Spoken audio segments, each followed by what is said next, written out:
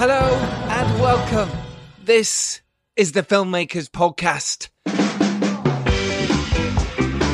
Oh yeah. And this is part 2 of the Make Your Film event, live right into your eardrums. So, you've listened to part 1, you know where we're at. Apologies for a little bit of rattling of mics and a bit of feedback.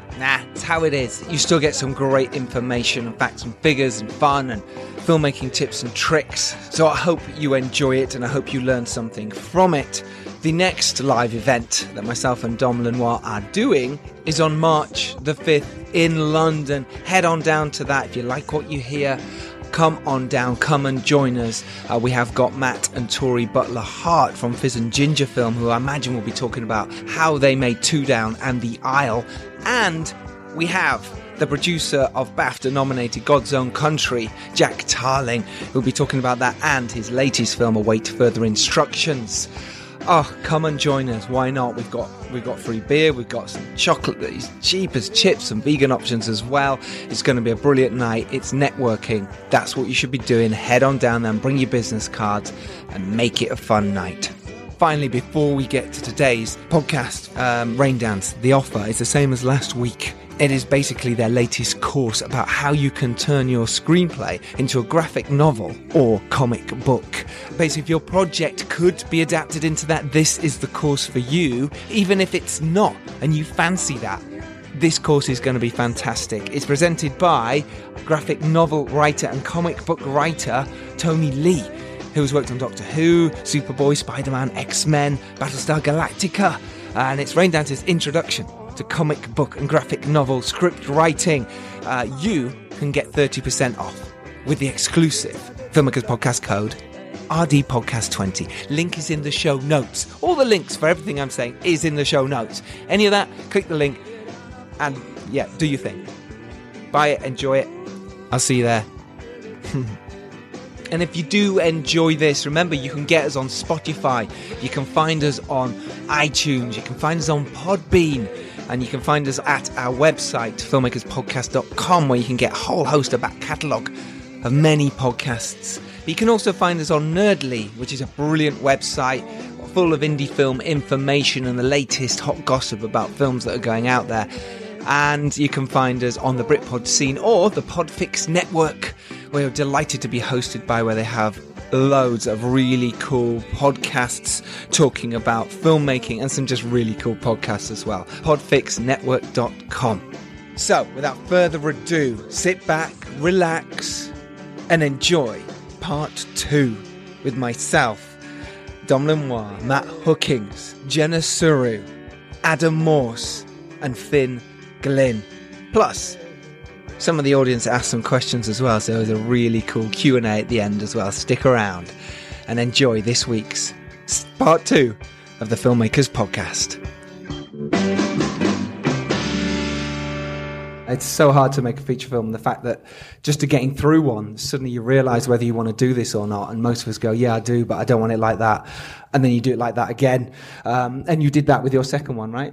Yeah, I did the same thing with the second one. That one I shot partly in Sicily and Scotland because it kind of suited the story. It was a biopic. So it was kind of, at that point I was realizing, okay, like I do want to make features, but this is just too much to do with two people. So after that one, I was just kind of thinking, okay, this is just going on Amazon, DVD release. It's never going to go anywhere. I'm not able to hire the kind of people that, or put the time into the production that it needs to be quality. So I kind of took a bit of time out after those two features, and I thought, okay, I'm going to really try and smash out like a really high level short to show I can do something at a high production value level. So I went to, and I did a cancer drama, which is in Germany. So we packed a car full of people. We got an Arri Alexa on a massive deal. We basically drove down 17 hours overnight down to Germany, shot for 5 days, didn't speak a word of German. Some of the locations we didn't have. So it was just an enormous risk. But it worked out very well. They did talk about how you got the deal from Ari, because that's quite interesting. So again, like, people don't think you can shoot on a certain sort of level of camera because you don't have the budget. I just rung around different production houses and basically looked for someone that was willing to invest, in me, basically. And I said, like, look, we don't have the money. We got a couple of grand, and we need, like, basically everything. Didn't tell them everything about where we were going to be sticking the camera. Like, we had a jib in the middle of a river. We took it up above the clouds. Safety first. There's definitely a surreal moment watching like 100 grand of kit. Do you have insurance? Ski lift. Yeah, we had insurance, Okay. but probably wouldn't have covered that. Yeah, literally like a ski lift flying off into the distance in front of you and hoping there wasn't someone at the other end to collect it. But yeah, so we just drove down. The crew were really amazing. I got them on board because, if you can't pay people very good, offer them something that's going to be really exciting. So I offered them a trip to some absolutely stunning locations, shot on a really cool camera. It's basically like a film holiday. Abigail's in the audience somewhere, who's one of our actors in that. There we are, Abigail. So she braved that endurance. Yeah. So it was just I wanted to make a story that was meaningful. It was a powerful drama. It was inspired by Once Upon a Time in America, so I wasn't aiming small. It was kind of like a split time thing, so I had to go with period costumes, try and pack those all into like a tiny car. It was literally like the actors had props up to their ears basically. And so that was the goal, and I my features, my earlier ones, I'd got helicopter footage because again, like I wanted to, when I make a film, I want to make a Hollywood film. Whether I succeed or not is another matter. Whether you have $4,000 or not, yeah, I'm going to do Hollywood style. So I managed to find, I got a paddle steamer in the UK that helped us out for free. I got some helicopter footage of another one in the Swiss mountains and some more footage. So it kind of all, the journey became like the epic journey that it needed to be told. So it was you basically asking for favors, begging, borrowing, stealing, yeah, putting to a degree. Stuff in water you shouldn't have done. Yeah, but whatever you could to make your short. We don't condone that, yeah. by the way. But you did it. You actually got to make a short that was worth it, right? Yeah, and I think the key is like you've either got to pay people well, or you've got to make something that either they believe in you, or they believe in the story, or they realize it's going to be something really, really epic for their showreel. Not like, oh, it will be showreel material. Like, it has to be really fucking good showreel material. And it's the third time that's come up, actually, about they invest in you, and the people who are working with you invest in you. Everyone said it so far. They want to work with you because you're you. It doesn't really matter about the story, even though it does. It doesn't matter about what you've got. It's you. They want to work with you because you're spending a lot of time with these people. So I moved on from that. Then I'd done another short with Abigail and also Victor, who's in the audience somewhere, which was a very interesting experience. What totally different from the last one in terms of? It wasn't my film. I was just. This is where sometimes you just help out and you've got to put ego aside. And I was just a camera op on that. I directed stuff before, but I met these two, which was really cool. And I met a really cool guy called Andre Govia, who does loads of derelict photography. He's also a DOP and a gaffer. And he was showing me around locations for my next project, which is how I met Matt. And Matt was living in one of the Camelot properties, which I was looking at as a potential location. And it just so happened at that time that he'd written his first short film, which was a film noir. And having just done a big sort of sprawling epic in Germany, that was kind of really interesting to me because I'm not really someone who goes for one location contained films, but the writing was so good that it couldn't be turned down, and it was something very different to sort of add to my showreel. So I was very interested in working with Matt, and Matt kind of had the same kind of very, very high aspirations in kind of what kind of films he wanted to put out. And that's how I ended up directing Shoe Polish, which was, Matt's first film. Amazing. And that led on to Winter Ridge itself, the big feature. Yes and no. And I'll tell the story because it's funny. Okay. So we actually both disappeared off in our own directions for 4 years. I wrote a bunch of features that I was planning to get made. Matt had Prize Fighter, which is his big boxing epic in the pipeline.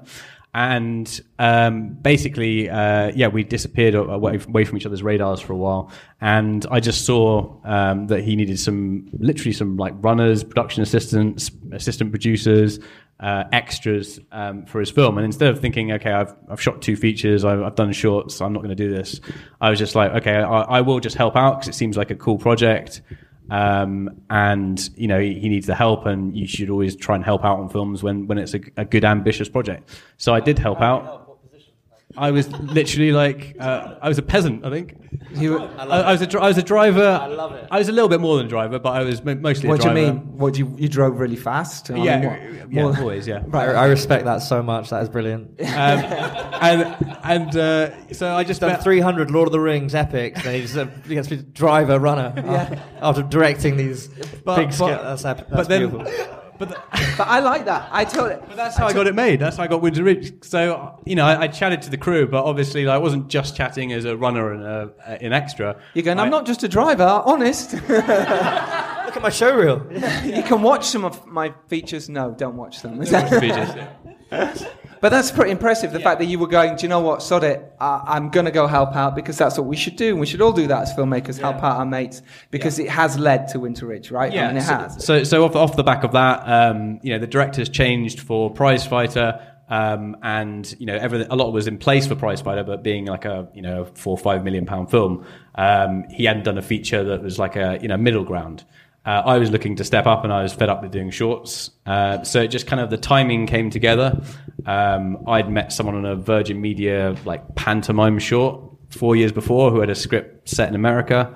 We just decided, okay, I took that to Matt. We made it into a UK production, and that's how Winter Ridge got made. It just everything kind of aligned through some very random connections. Absolutely. Matt, now you've not only produced and starred in Winter Ridge, but you produced I Love My Mum as well. How did you get it together, you guys? How did you raise the money? How did you get it all sorted out? What did you do? Well, I think, just going back to what Dom did on the short promo for Prizefighter, it was really interesting because that kind of rejigged our relationship in an interesting way, and seeing him going from a director to being a runner and doing different things was quite admirable in a way, in the sense of I was like, okay, he's just driven and passionate, and he was a bit more clever than that. He was we had like a 50 crew that were all sort of Hollywood standard, and he was lingering around at the right moments and building his own contacts, which was great because I think you should do that anyway. Yeah, so he brought me Winter Ridge, and like he just said, it was very fitting. Built up these investors for a couple of years that I think I would echo what everyone said about if you get people behind you that believe in you, the product comes second. And I think the product is always important, and business side, but if you can show people how passionate you are and driven, then they know, or they believe that you won't stop until you do the best you possibly can. So I'd done that for a couple of years. Everyone says this, and I don't come from a hugely wealthy background or anything. Everyone in this room, even if you don't think and you leave, you'll say, no, I don't. Everyone knows someone who knows someone with access to money or funds. Even if you think you don't, you do. You just look through your phone, you think, oh, maybe this person knows someone or someone. Yeah, I mean, by degrees of separation, sometimes it's 6, sometimes it's 600. Yeah. But there's a trail. Yeah. And you'll find yourself writing lists of people you think that might or might not have money when they don't even know you're doing that. So that's a really interesting thing to take on board. And then so back to that. So Dom came to me Winter Ridge and said, I think this is really interesting and it'd be great for you to play the part as well. And we rejigged it to the UK because it was set in Canada.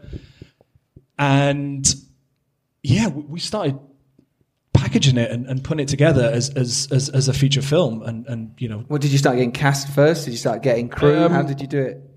We started with like line producers and getting a various sort of idea of how much we could do this for. And the budgets always change. They go up, they go down, they go back up, they go back down. You end up kind of doing about 4 different budgets. You've got your low one, your middle one, your high one, and then your stupid one as well, don't you? You just seem to do that. I don't know why. Someone will come along board and say, right, let's make this for 5 mil, 10 mil, and you go, all right, great, let's do a budget for it. It's never going to happen. Well, it might, but you know what I mean? So you end up doing quite a few. So you've done that. I think I've edited 3 finance plans today, which are different now in terms of, so yeah, it just constantly changes. Yeah, and then we started looking out to cast, and you know, we went to our immediate kind of people that we knew. I mean, we kind of built the whole crew and cast well before we even tried for finance. So like, you know, a lot of Matt's connections with crew and a lot of, you know, my connections and cast. We'd worked with Michael McKell on Shoe Polish, who's an actor. And so through him, we cast Hatter Waddingham from Game of Thrones because they'd wanted to work together. And then through that connection and a lot of me and Matt pestering the agent, we also got Alan Ford from Snatch on board. So it's kind of like we built the cast up. And at this point, you hadn't got any money? No. Great, cool. Very Again, little. I like that. Very, very little. Yeah. Yeah. So how did you then? Now was it easier to get the money because you had the cast in place? Well, I think again, you know, we'd had a group of investors that we knew we were going to approach. Is this from just years of speaking to them about other projects? Yeah, just so long of just, and you end up with, honestly, you'll end up with 2 or 3 people that will believe in you, that have money and willing to invest. You meet so many people, and you meet a lot of people who are just jokers, right? A lot of people and you know, lots of people that they think the film industry is like sexy, you know, so they want to invest for that reason, or they want to meet you because you've been in a film or something. Over time, you realize quite quickly who you're in the room with, who's serious about investing, their reasons why. And, you know, it's not always for money. Some people are there. The first ever investor I got was on a phone call. He lived in Scotland, never met him. And he was interested in going to the screening and flying out to New York because we picked up a couple of awards. It was nothing about his money coming back. It was a small amount of money. So we went back to the investors then, and you know, we had a package, we had a script, we had some cast interests. We basically had the locations as well, and we had sales estimates. Had the locations, yeah. And how did you get the sales estimates? Kind of through the investors in a way, because they had an interest in a sales company that they were going to invest in, which turned out horrible because were the sales estimates kind of guessed, made up? I mean, under their estimates. They always are. They always are. They always are. Of course. It's honestly because you don't know. No one knows. No one fucking knows. It's a bonkers aspect with the sales because I'm sitting here now and they are extremely important. But you know, they come into your film at the very last minute. The logos at the front of the film. They're the first people to get their money back.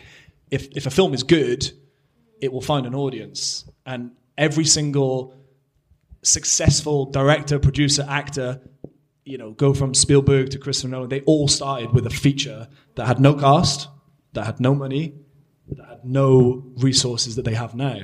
So you've got to go through that process, and you've got to really churn through that process, and you've got to have that, you know, dual kind of die attitude, which you have to just go, right, we're shooting this on, you know, April Fools and on April 1st. And it doesn't change, and we're going to find the money and raise the money. So we didn't go at the perfect moment with the investors. We went at the right time where it was enough to get their interest, and you know, talk about the actual amount of money that we had. So you go in a room with someone and you say, right, we got this person, that person, they're all jumping, we got this cast, everyone's FOMO. FOMO. Fear of missing out, exactly. Yeah. It's completely true. And again, it's the chicken and egg situation. You just kind of have to commit to stuff when it's like maybe not 100% locked in, but it's on the way, and then everyone starts to do that, and then you do have a few locked in, and then you know you've no longer got a problem. Yeah. But I mean, we had some. You know, can I talk about the finance? Please talk about the finance. Tell us. Yeah. So basically, a week and a half before shooting, we'd already been told by one of our investors that we could start spending money. We'd already put down deposits on locations. You know, the whole crew and cast. Basically a lot of money had already been committed and spent. And one of the investors pulled out, and I remember we had like a week and a half. A week and a half till you were shooting. A week and a half till we were shooting, and we didn't have enough. Yeah, we didn't have enough money to shoot the whole film, or would have had to have done a drastic, redo of the shoot. Well, he was in for a chunk of money as well. Yeah. Bear in mind, this is like on a Friday. It's me, Dom. Was it? Yeah. Dom. I don't know if Chris was there as well. Yeah. Our other investor and this investor, and this guy is like looking us in the eye, going, take my bank details now. The money will be in by Monday. Let's go. And he'd invested in previous films just so that there was that investor confidence before, and we had him on a sort of not particularly concrete contract, but we did have a contract. And so I mean, there was a moment, and that's the kind of moment where you've got that decision where, like, okay, are we going to make this film happen despite literally needing a miracle? And how did you make it happen? How did you raise the rest of the money to actually go shoot the film? So we had to go back. We were very sheepishly, very cap in hand, strategically went back to the other investors and shout out to Chris because he's one of the investors as well at the back because he helped top up. We went back. He's not looking. We went back with we thought about this for ages. We went back. We went, right, if we ask them for this much, they're going to say no. If we ask them for this little, we're not going to be able to do it. So we literally went back with the most random amount. It was like 105,050 quid or something like that. You know, it was so random. And we found the shortfall ourselves as well. We found like the absolute minimum that we could, you know, possibly get away with, and from other avenues, and then we went to them for the least we could get away with, basically. Yeah. So they because they were already invested, not in the money side, but invested in the product. For them, the three of them came together and said, "Well, yeah, we'll just top up the remaining amount of money." And it was a horrible decision because we needed more money. Throughout lots of different avenues. But did you have to cut corners because of that when shooting it? Well, we had 17 days to shoot with over 25 locations, loads of stunts. That's 8 pages a day in the middle of Devon, basically. So that's quite a challenge. So that was like the main issue. I think was that. It was. I think it was more so for the release and that side. Yeah. I would definitely encourage everyone to put in a marketing budget, even if you don't tell anyone. Yeah, because absolutely, it's so important. It's vital because how is anyone going to see your film if you can't tell them about it? You can't just do Facebook posts. It's not enough. You do have to try and put that in your budget if you can. Sometimes we're shooting for $4,000, like you say, or 40 grand. It's really hard to put it in there. But if you can shooting for more, then try and make sure that it's in there. It's important. So in terms of shooting it, then now have you got any issues? Basically, we didn't have any rehearsal time at all. So it comprised of a few emails. I did 2 or 3 days with Matt, going through the script. So basically, we'd have to do blocking at the start of the scene while it was being lit, and whilst we did adjustments, then we'd be reworking the script in that kind of half an hour or an hour. And that was our rehearsal period. So it was there was just no time to, and because of the schedule, we had I think 3 takes maximum on most of the coverage, which again is quite a challenge. Yeah, absolutely is. But Winterbridge is available now. People can go see it, right? Yes, they can. Superb. Go see it if you haven't already. I've seen it in the cinema, and I highly recommend it. I agree. It's very good. I've seen it. It's a brilliant film. Yeah. Brilliant film. Matt, let's talk quickly about Prize Fighter. It's a much bigger budget. How are you going about that to raise that finance? I mean, I don't know whether it's in between what 2 of these guys said, but I would, the next thing is I'm going to do every single thing different. I think that is a massive learning curve doing Winter Ridge, and I think everyone should go through that experience of making their first feature.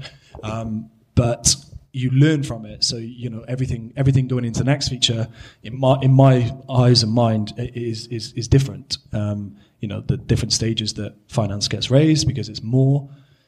The level of cast and crew, goes up higher. So it's tricky. And we've got a slate of stuff at the moment that all considerably higher budgets. But Prizefighter is it's been brewing for a little while now, and it's something that I started writing 3 years ago about a true story about a period drama boxer from the 1700s. And like these guys mentioned about research. I've watched 146 boxing films from 1927 till now, just to get my mind just set. To steal some ideas. Yeah, 100%. Everything. Yeah. No, 100%. I mean, everyone thinks, everyone knows Rocky. If you're a fan of Paul Newman, go and watch Somebody Up There Likes Me, which came out in 1956. The character that Paul Newman plays is called Rocky, and he talks it's a complete rip-off. Sylvester Stallone has gone, that looks good, and let's merge into what I'm going to do and make it. Absolutely, get your inspiration from wherever you can as screenwriters. Yeah, and totally. And I think the research element has been so strong. The sort of connection to the story is strong. So it's trying to do everything right. But things change, and you go through different variations with the script and story and development. But because this has been building for a while, I think that Winter Ridge has really helped prove the point and show what you can do for a very small amount of money. So you get bigger confidence, but it's just kind of bigger problems, I suppose. And getting the right sales agent and distribution is incredibly important, especially when quite a lot of them, are useless, if I'm honest. And you do have to do a lot of marketing yourself. Like we put on the cinema run ourselves for Winter Ridge. We had a couple of people in the office. We just were basically ringing up cinemas saying, can you put this on this date? We got 25 screens in the end, and it was like we had zero budget to do that. We just sort of made it happen. That's incredible. Fair play to you. I mean, if there's nothing else that says you can't put your film in the cinemas, it's that you ring round and you go, can you show my film? And eventually someone will show it. Well, we had to get rid of 2 sales agents because they said that it wasn't theatrical, and it's a small film, so on paper it doesn't look like it's theatrical. But we kind of went, well, wait there, let's build a relationship with the cinemas ourselves, and forget all this posters on buses and stuff now that's costing 5,000 quid. Do it. Social media marketing through targeted areas that you're shooting or you're showing your film. Sorry. We had one in Yeovil, which I don't know if anyone's heard of Yeovil. I didn't before that. And that was our biggest screening. No offense to anyone from Yeovil. No offense, but it's a tiny town in and not close to where we shot. But we went on Facebook, which I hate using now, but you go on Facebook and there's like 50 groups of Yeovil and there's 100,000 people on each group, and you think we spammed every single one of them. You only need like 50 of these people to turn up, and we sold 130 tickets, which the only film that sold more was Mamma Mia. And that was because you get to the point where you kind of start messaging people that you don't know and say, hey, do you want to see my film? Here's a link. And they're like, who the hell are you? And another just example of like how you can cross market. Like we just literally rang up the BBC and got the BBC to do like a live evening news coverage of that event in Yeovil. And this woman turned up like 5 minutes afterwards, in a cab, and she was just like, I just heard on the radio, I've just driven here in a cab, like to come and see your film. Like the film was like 45 minutes into it, so it was just... But that's amazing. It shows what we can do, especially regional stuff as well. They're calling out for stories and newspaper reports and anything like that. So let's give it up for these boys for getting their film out there. 25 screens. Congratulations. Amazing. Really good. Right. And let's get to Phin, because I'm conscious of time. So Phin has not only made some studio films as well as some big films himself. He made The Underdogs. He made That Good Night. He made Mad to Be Normal, which starred Elizabeth Moss and David Tennant. You, Me and Him, which was Daisy Aiken's films, which again starred David Tennant and Lucy Punch. This Weekend Will Change Your Life. And in post at the moment, he's Waiting for Anya, starring Angelica Houston, and End of Term, which is directed by Mark Murphy, which is a horror film. Interesting. All right, so Phin, how did you start about trying to make films then in the first place? How did it come about for you and start to make some nice big movies? So I was working in an office in Oxford doing inventories on houses, 6 knives, 10 forks, paints in good condition, that sort of shit. Wow. And it allowed me to basically drink with my friends whenever I wanted. And the person who I shared an office with had this film come in and promptly had a heart attack. And essentially left the office with the phone ringing every day from this company in Argentina who was saying, you've committed to helping us make the English language version of this movie. What the fuck's going on? So the guy from hospital basically directed me as to what I needed to do. So the first film I did, which was this big animation, was the job was essentially to cast it and raise enough money to do the UK post deal. Right. So since then, sort of moving on to the first feature I did, which was Mad to Be Normal, the only experience I really had was raising money and casting. So it was quite an interesting way then going onto set, because, my first day of actually shooting a movie, I was sort of on a level with the runners, in terms of what I actually knew. And I was at the sharp end. So that was a sort of a huge learning curve. But yeah, so in terms of the way that came together, it was exactly what you guys say. I mean, that film had been in development for 17 years. And I joined it... 17. I joined it after 15. And it was a case of trying to repackage it really and look at it from a sort of a fairly cynical perspective as to why it hasn't been going for that long. And I'm actually friends with David Tennant's wife, Georgia. I've known her for donkey's years. And I actually offered her a role in it, thinking it'd be quite fun to work with my friend. And then we went for a cup of tea, and she said, look, the script was on the kitchen table. David asked what it was. It's about Artie Lang. He's always wanted to play Artie Lang. Would you mind if he read it? And so because we went about it in a very, very sort of different way as to what you'd expect, the calls that we had with David's agent weren't, the money needs to be in escrow. It was really a case of the next window he's going to have available is in 12 months, and you're going to have 4 weeks, and that's it. So if you hit that deadline, then David's going to be in your movie. And the good thing about doing it that way was, first of all, we then suddenly had a big agency on our side. Yeah. So we also were able to cast Michael Gambon and Elizabeth Moss, both from Independent, and then similarly we cast Gabriel Byrne because he was palling with Michael. But it was a case of whenever anyone would say, is there money that you can put down, we'd go, well, it's favoured nations with David, so we're not putting money down for anyone. So we were able to essentially, and on the 1st of December 2015, I guess it was, I sat in my car and I was told we were going to shoot it that day from the financiers. That's when it came together. On the 1st of January, we were in prep. On the 1st of February, we were shooting. On the 1st of March, we were wrapped.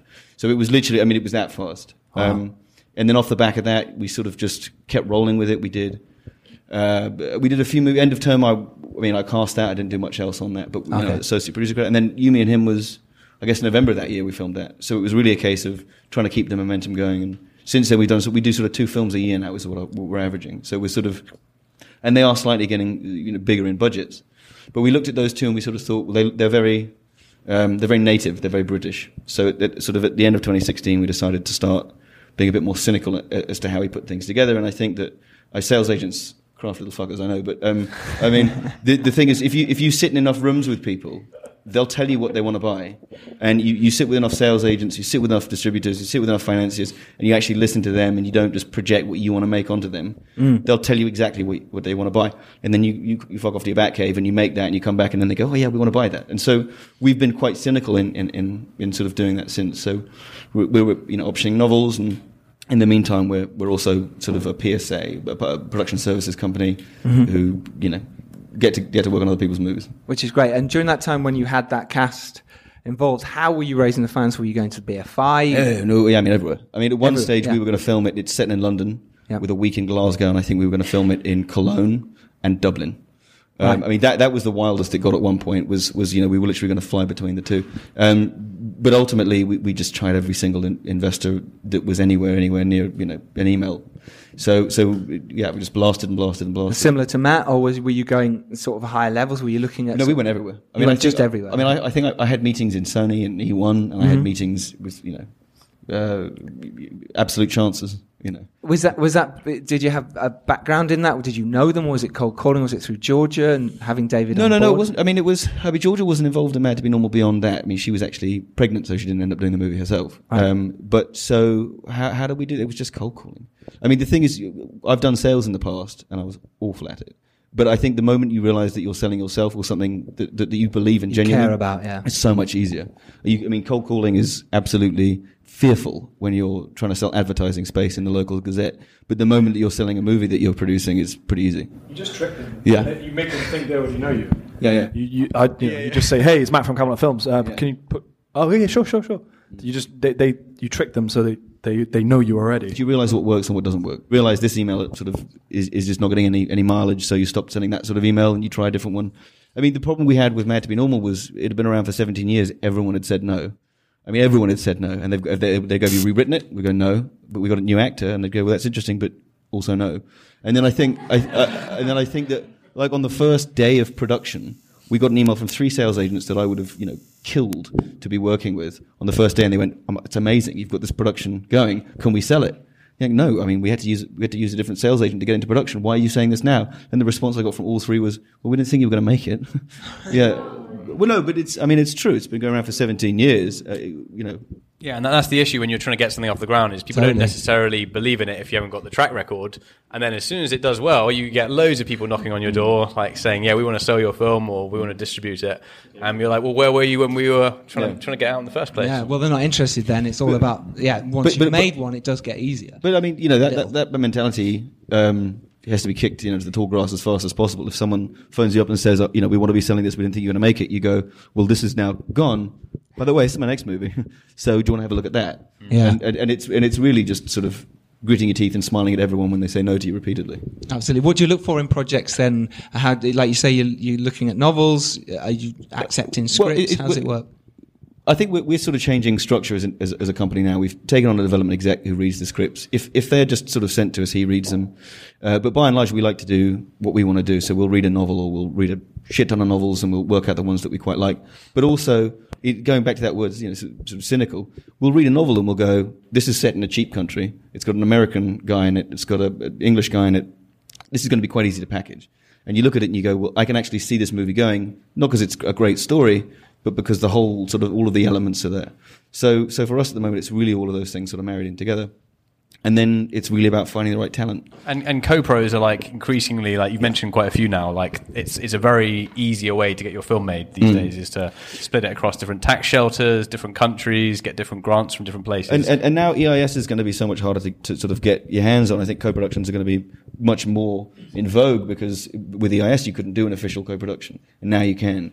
So, there are lots of little sort of incentives. If you look at Manitoba, you can get like 39%, but if you're not using EIS, you do official treaty, it's 43%. And it's mix and match. So I think that, co-productions are huge. And also, there's a big, we were told once that there's a big difference between a TV comedy and a film comedy, the same thing. And the difference is the characters go abroad.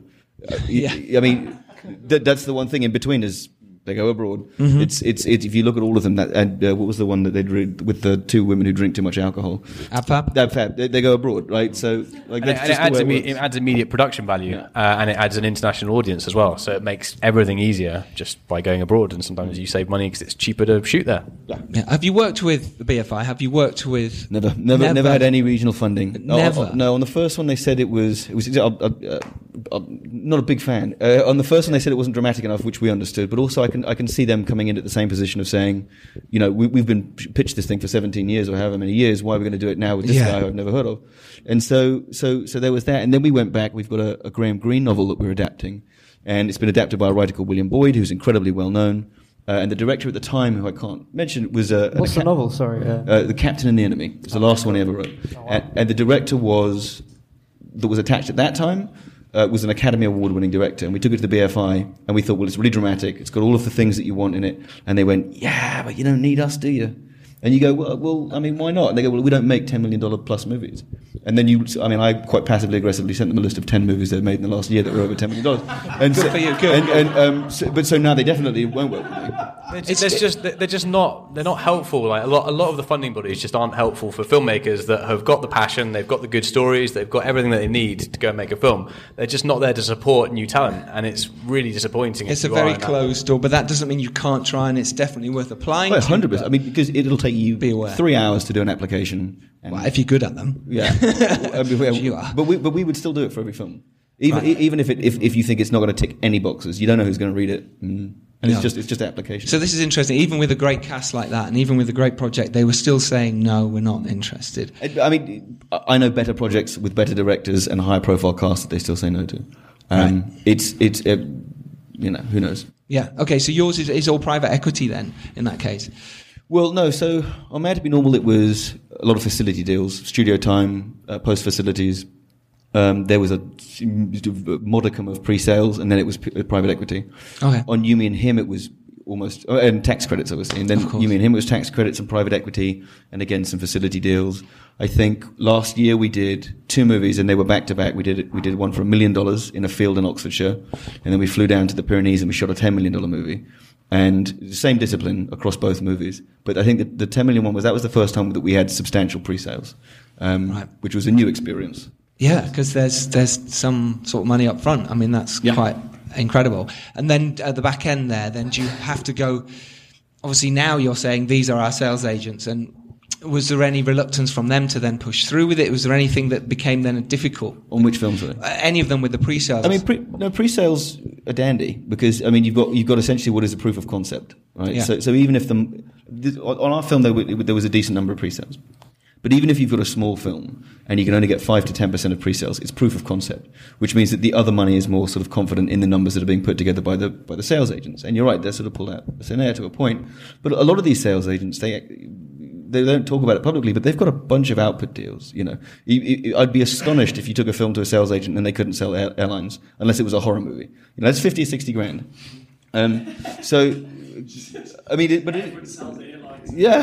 Airlines, China, Hong Kong, but ultimately put that stuff together, and actually, A, it's part of your budget, and B, it's proof of concept that it is going to sell in final market. So I think that, the pre-sales, that was the first for me. It was incredibly helpful, but you do then get more gap against the estimates because the numbers are sort of backed up by something. Yeah, absolutely. After we did You, Me and Him Are Mad to Be Normal, I sort of saved up my shekels and I just decided that for 2 or 3 weeks I was going to move to LA, not move and live there like a knob, but to basically just doorstep all of the agencies. And actually what's quite interesting is if you want to see CAA, WME, ICM or Sony or any of these guys, if you email someone that you would never see in Cannes because they're too busy buying things, you email them and you say, look, I'm in LA for 3 weeks. And you just doorstop them, and you keep emailing. They will actually take your meeting. Yeah, that's the difference between LA and here. Is the door will always be open in LA. Especially first time.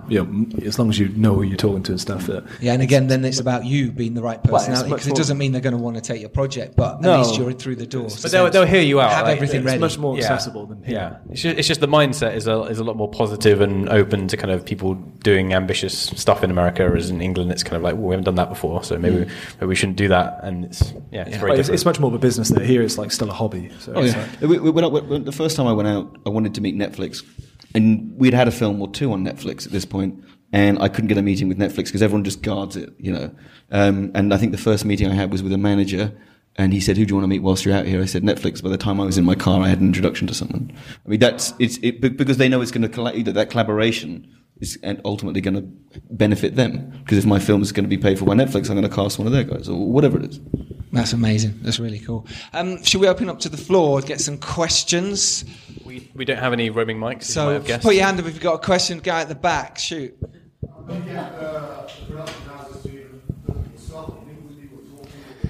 So how did you get the cold production calling, houses to look at your stuff? Nobody likes, and is never a good route. It's always better, obviously, to have an in, and that's why it's important to be social. It's such a social business. It's based on people and relationships, which is why I say go to Cannes. If you have no excuse not to be there this year, no excuse. You will come away with new friends and potential business contacts. That's a guarantee. Me and Matt met in... No, it was on a yacht. Yeah, outside the toilet waiting for a piss. Yeah. For Matt, it was in a toilet. We went in the toilet together. Yeah. That was But that does show you that it is about... The fact that you guys have come here tonight is already another step towards making a film or your next one, because you're going to meet someone tonight. Yeah. That's what it's about. You're going to go home hopefully inspired and go, okay, I can do it. I'll do something tomorrow. And do it every day. Don't always just assume that the natural routes for getting your film made are the right way. Always think like laterally and like in parallels. Just meet people in different... meet composers, meet... makeup artists, meet costume designers, meet anyone, because those people might be the ones that introduce you to a producer, or they might work on a really high level film. And look at Adam's story, the fact that he made the actor and that actor said, "Yeah, I know someone with some money." I think if you want to look at Cannes and look at all the markets, it's the only place for 2 weeks of the whole year where every single person that you need to meet in the industry is in your industry. So why would you never not be there? Yeah, and it doesn't have to be expensive. I know it sounds expensive, Berlin or Cannes or something. Yeah, staying on TV. You can get an easy jet flight for 150 quid. Yeah. You can surf sofas, couch hop, whatever, or you just paratroop in like a boss and just see what happens. You know what I mean? Go on. Specific question: if you think streaming services like Netflix or Amazon are changing the type of films that are going to get made or get greenlit or get financed, it does seem to indicate that they're having influence on the type of television that's being made. I was just wondering if you think there's a similar or different effect with film. Yeah, thrillers are massive at the moment. Maybe you'll know more, Phin, about this situation, but from what I've heard, the moment you've got a great thriller, everyone's watching them. Huge at the moment. I think that market's going to democratized quite a bit with Sony and Universal and Disney owning their own platforms and withdrawing all of their movies slowly from the Netflix platform itself. But yeah, I mean, I think that they are changing the way. I remember a few years ago being in Cannes when Netflix bought Beasts of No Nation. And I think it was the first film they bought that was going to be exclusively Netflix. And I remember all of the filmmakers in and around a similar level went, finally, it's our time. And then as quick as that happened, it was kicked into the tall grass because they weren't making movies like that. That was just the first movie they were going to take. Beasts of No Nation had an interesting story because they got offered a bigger deal on a different level. But Netflix guaranteed that more people would watch the film, so it was a smaller deal. So it just, I think it's absolutely completely changing. I think it's stepping up everyone's level. I mean, you just got to look at the TV side. You know, TV is become, probably stronger than film in the last couple of years. And it's a very good route in if you're looking for actually like first time filmmakers or people that have a very distinctive vision, because Netflix, for instance, sometimes they do endorse people and they give them like a very big budget. They don't interfere very much. And it's those unusual projects that actually get made through those channels. So, and it's not as cast specific. Exactly, it's not cast specific. So, like that, if you've got like a dream project that's is really good, but you can't get the sales on it, Netflix is a great way to build your way into the industry. Stranger Things is a perfect example of that. Exactly, yeah. Breaking Bad. I think always look for new platforms. Like Netflix now are incredibly hard to get in with because they've stopped kind of looking for content because they're creating their own content, and there's lots of other platforms that are emerging like. Phin said with Apple and Google and Disney, and there's others out there as well. There's Hulu. There's a bunch of different platforms that that are emerging as well. And there's also self-distribution as well, which is a totally another topic we'll talk about in another Make Your Film event. But you can release it yourself and you can make money yourself. Yeah, Will, go for it.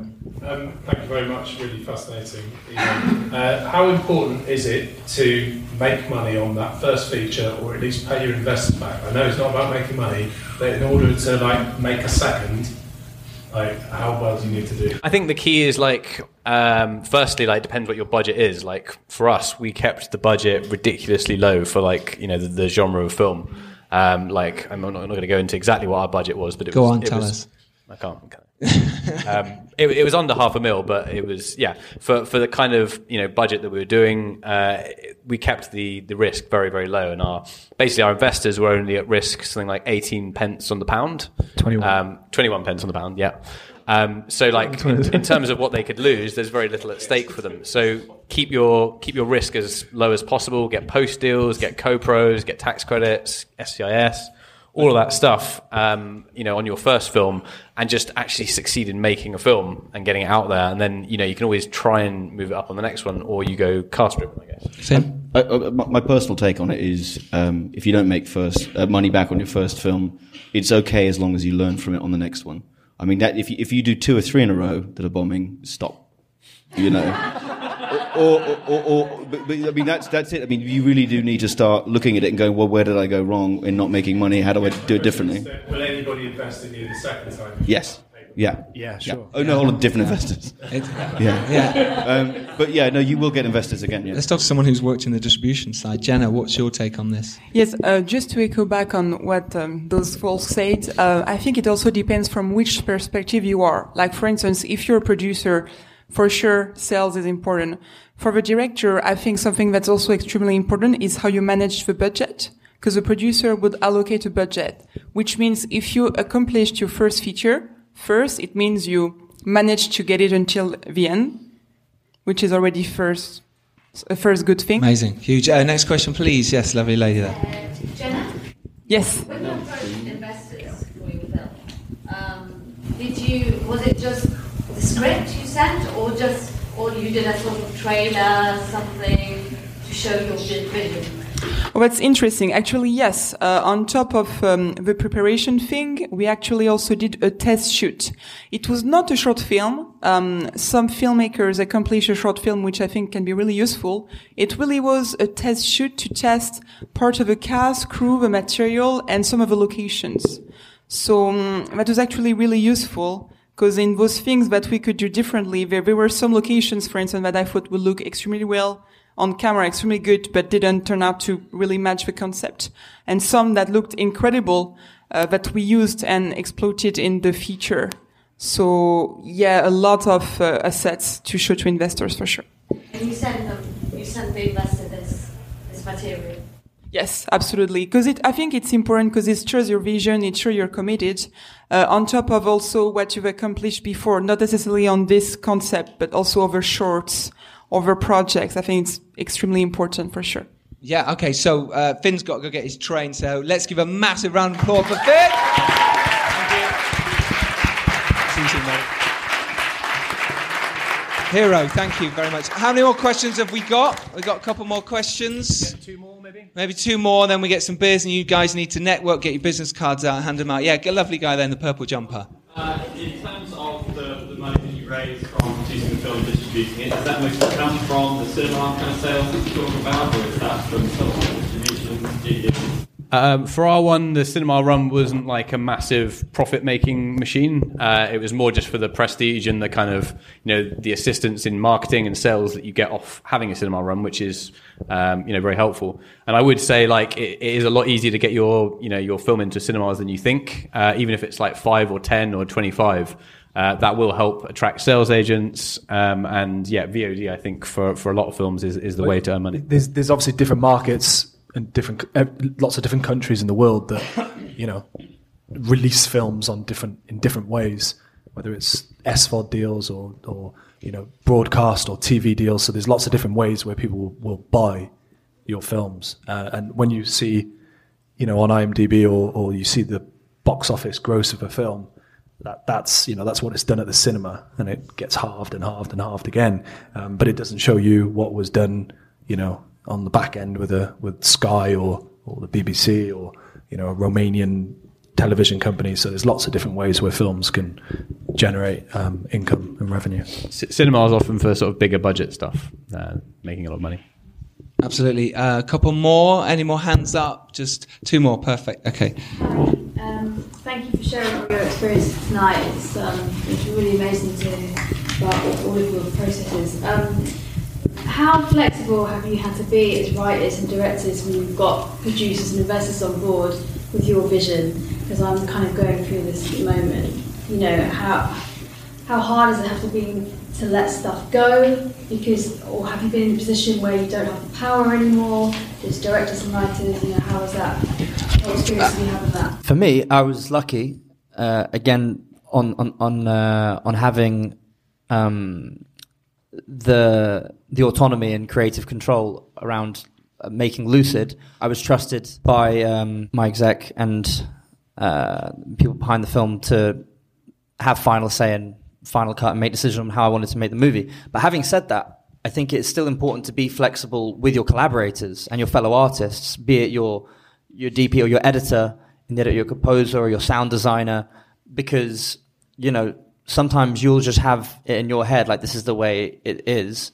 And sometimes, like, you may hear someone else's idea and think, no, that's not what I'm trying to do here. But then upon reflection, maybe you just, like, let it breathe and you go, actually, that's a better idea. And then they're right. And you've got to listen. And it's important to be challenged by the people around you, even if it's not like the money people at the top saying, do it this way. Like, your fellow artists, you've got to listen to them, because you may think your way is right. And I thought that in the edit. There was a few times where I was challenged by my editor. And I was like, no, this is my film. I've been working for 5 years. I know what I'm doing. But then looking back, I'm like, damn, he was right. And I listened, and thank God I listened to him, because the film was a better film because of that, So it's important to be flexible, I think, with everyone around you. And then, look, if you're the director, you take credit for it at the end of the day anyway. So I think on the investor side, it's tricky, because each investor, and you'll know this, each investor has a different opinion. You deal with some older investors who just want to see papers and numbers. You deal with a mix of investors that handle that and also want to see and feel and touch a little bit of the creativity. And then you get some investors where they'll put money, but they do want to say in the creativity. And I remember we were sat in the edit of Winter Ridge, and one of our investors was sat just at the back, and I looked across and said, "Hey, Mike, what do you think of this?" And that moment of including him for that short little time gave him a bit, wait there. And he actually came up with a really good idea. Like, remember, they're also the audience. So, when you step outside and say to someone, what do you think? It doesn't matter who they are. They're able to see things that might be good or not good that you can't see because you're so close to it. So, a little bit of ego, like Adam said, where sometimes you just go, I think Robert Downey Jr. said this, smile, say yes, and then do what the hell you want. Yeah. So, you can always do that. As a director, I would say it's really important to listen to everyone, because everyone has an opinion, and it's extremely important to listen to what everyone in the crew or cast has to say. They can bring in an idea. However, at the end of the day, it's you who makes the decision. So it's important also to really not compromise with what's essential to your vision.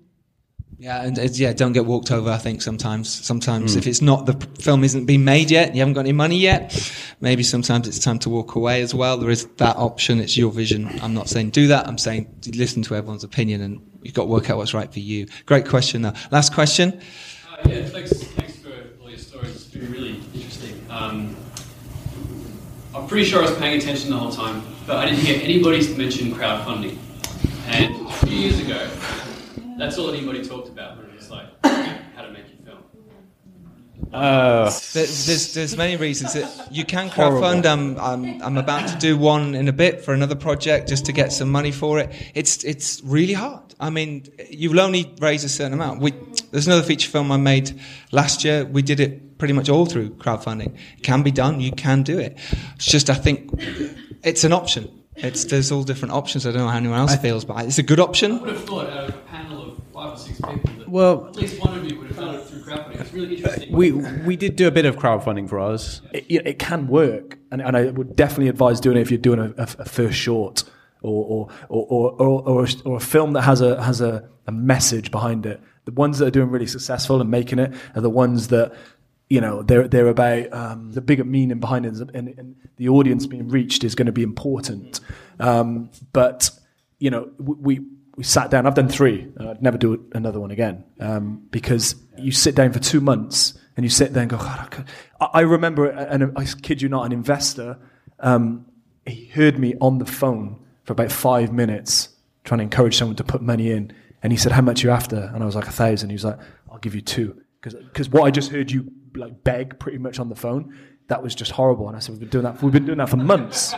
We've been doing it for months. So it's incredibly hard. It is hard. On the other side of that, though, we did. Good luck, Giles. No, we did. Well, we we successfully raised 27 grand, and we got a bit more on top of that and made a feature. And so it can happen. It's all raising money at the end of the day, isn't absolutely. it? It's all the same, really. Whether you start a Facebook group or a Kickstarter or whatever, it's all raising money at the end of the day. You do whatever you can to make your film, whatever it is. Yeah, it doesn't really matter how you do it. However the fuck it is, if it's begging some investor on a boat. I think it is always going to be better though to be in a room with someone where you can actually 100%. Feel their energy and their presence, and then you can actually pitch in person. It's always the best way. But at the end of the day, whether it's a Kickstarter or it's soft money grants or private equity, it's the same as what camera did you shoot on? It's the most bullshit question I get asked about Lucid. It really doesn't fucking matter what camera. It really doesn't. It's matter. It's. You can shoot on an iPhone if you want, and if that's your unique selling point, great. It's useful for you, great. But it doesn't really matter. We don't care. We'll watch a film if it's good, if the story's good, and that's what's really important to Story's work on. Everything. Story. Okay, great. We're going to have to wrap up because we want you guys to have a little chat. I don't know if there's beers left. So thank you all very much for coming down. Thank you.